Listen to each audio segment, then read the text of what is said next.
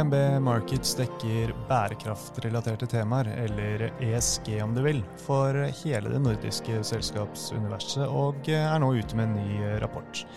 I denne episoden skal vi høre om høydepunktene fra rapporten, og spørre om det er slik at selskapene som er ESG-tilpasset vil bli fremtidens vinnere.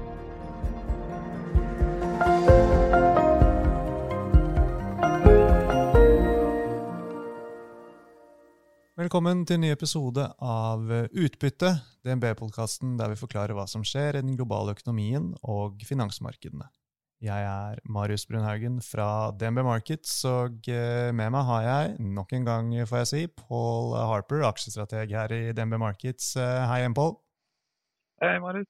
Det har blitt mange podcaster den siste tiden, men det er gøy det, og det du gjorde var at du nylig sendte ut en ESG-rapport, der analyseteamet i DNB Markets har vurdert disse faktorene, miljø, sosiale forhold og eierstyring i 200 nordiske selskaper. Kan ikke du starte med, Paul, og forklare hvordan du og resten av analyseteamet har gått fram for å lage denne rapporten?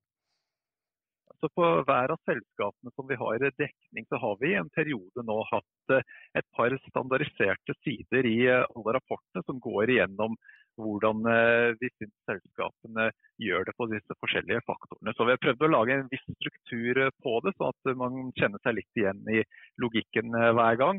Prøver å se på hva de selskapene gjør bra, hva de gjør mindre bra, hvor de kanskje har mulighet til å forbedre og så videre.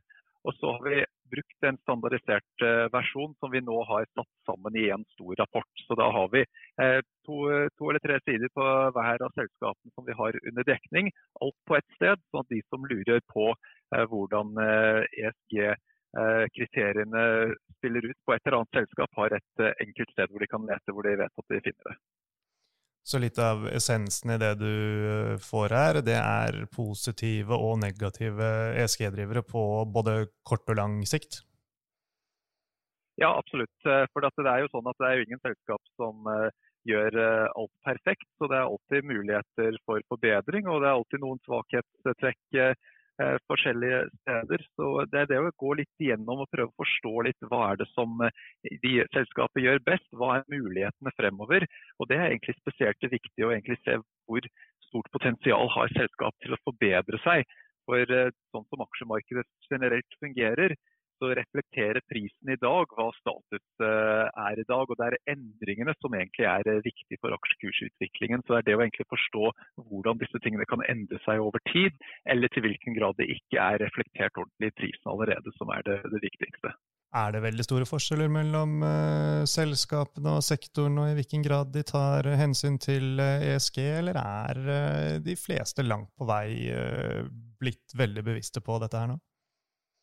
Ja, så det er en del variasjoner her, og til en viss grad så kan du si at noe av det er det at enkelte selskap er veldig bevisst på å gjøre det tydelig, at de har fokus på det, mens andre er ikke like opptatt av det, og heller gjør de riktige tingene uten å skryte så fælt av det.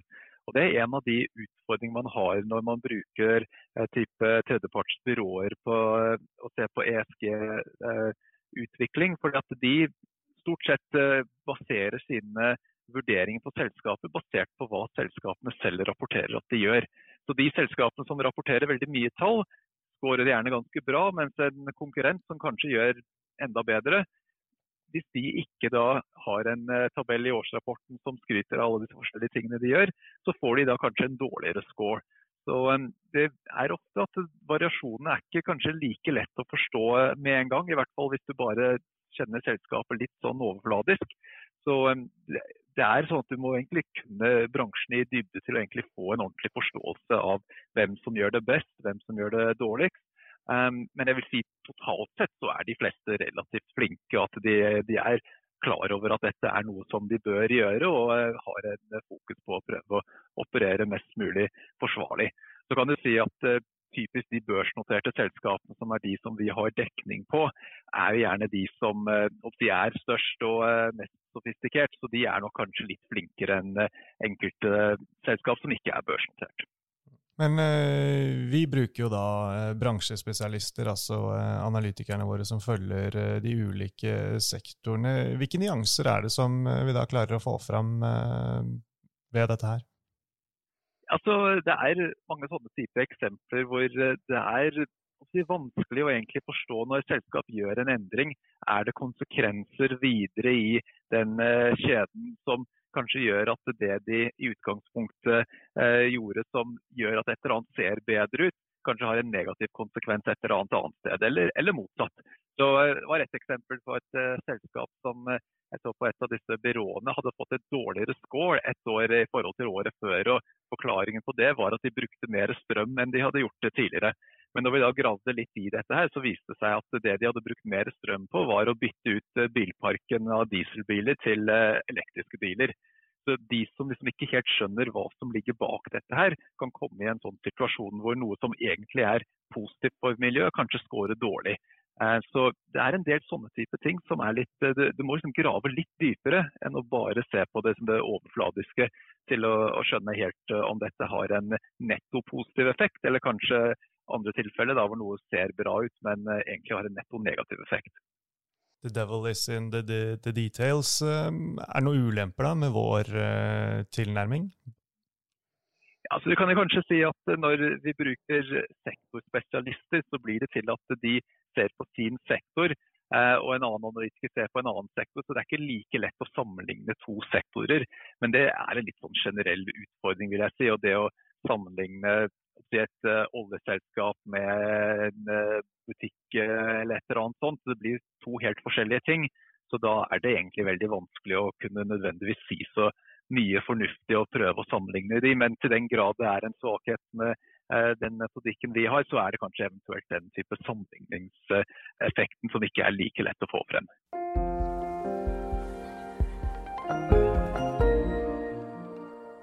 Noen selskaper som vi var inne på bedre til å ta hensyn til ESG enn andre. Hva de største fallgruvene, vil du si, til selskap som ikke tar hensyn til ESG? Altså det litt forskjellige ting, og du kan si på et vis sånn rent finansielt, så merker man nå at de får gjerne en høyere kapitalkostnad. Og hva jeg mener med det at banker for eksempel vil ha en høyere rente fra det når de skal låne de penger. Vi har sett noen tilfeller med det hvor bank har gitt lån hvor det betinget på at de reduserer karbonfottrykket for eksempel.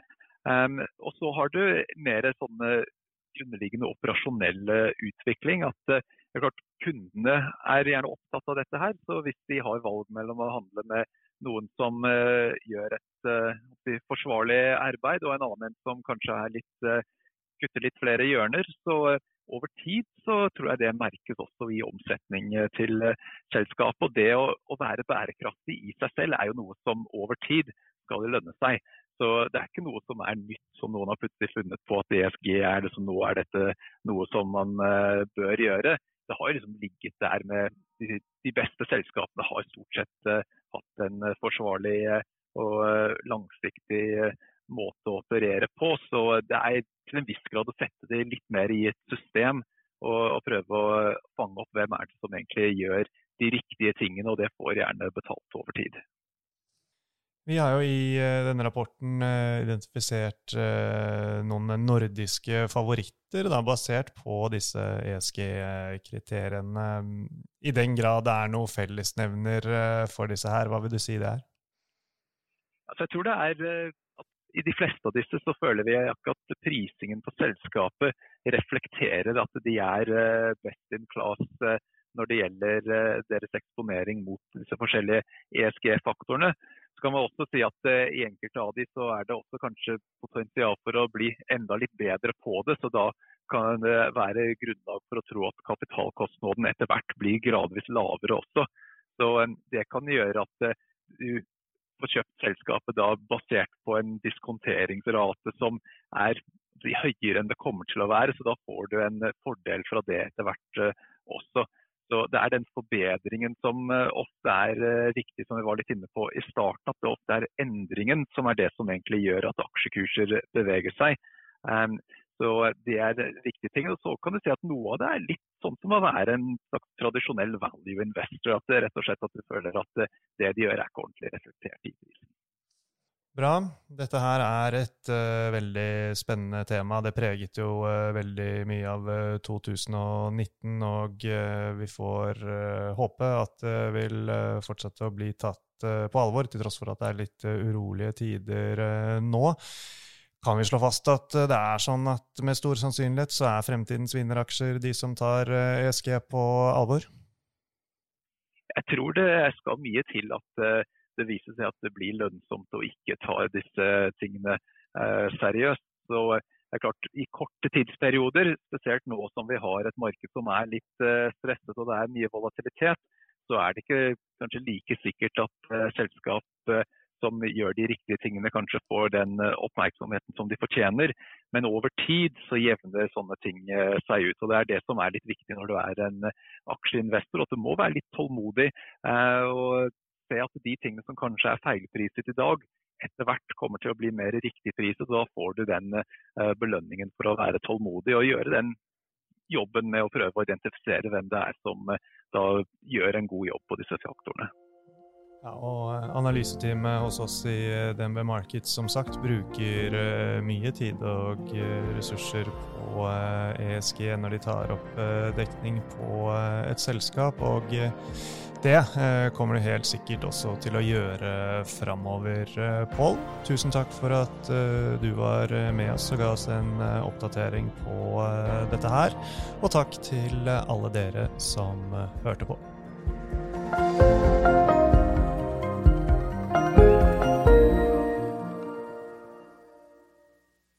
Denne podcasten og dets innhold skal anses som markedsføringsmateriell fra DNB og må ikke oppfattes som investeringsanbefaling eller som investeringsanalyse. Innholdet skal heller ikke anses for å være investeringsrådgivning tilpasset den enkelte kundes behov. Informasjonen som gis i podcasten kun ment som generell spareveiledning og ikke ment å utgjøre juridisk, finansiell, kommersiell, skattemessig eller regnskapsmessig rådgivning. Innholdet i sendingen ikke gjennomgått eller godkjent av DNB Markets avdeling for analyse. Alle uttalelser reflekterer DNBs vurderinger på tidspunktet for den aktuelle sendingen, og kan i etterkant endres uten nærmere beskjed. DNB ikke ansvarlig for hvordan informasjon i podcasten benyttes eller tolkes. Informasjonen som henviser til historisk avkastning i finansielle instrumenter, en finansiell indeks eller prognoser, gir ingen garanti for fremtidig avkastning. DNB gjør oppmerksom på at enhver investering i et finansielt instrument forbundet med risiko for økonomisk tap. Finansielle instrumenter kan både øke og minske i verdi, slik at avkastning kan bli negativ som følge av kursfall. DNB tar intet ansvar for direkte eller indirekte tap og kostnader som måtte oppstå ved bruk av den informasjon som gis i podcasten.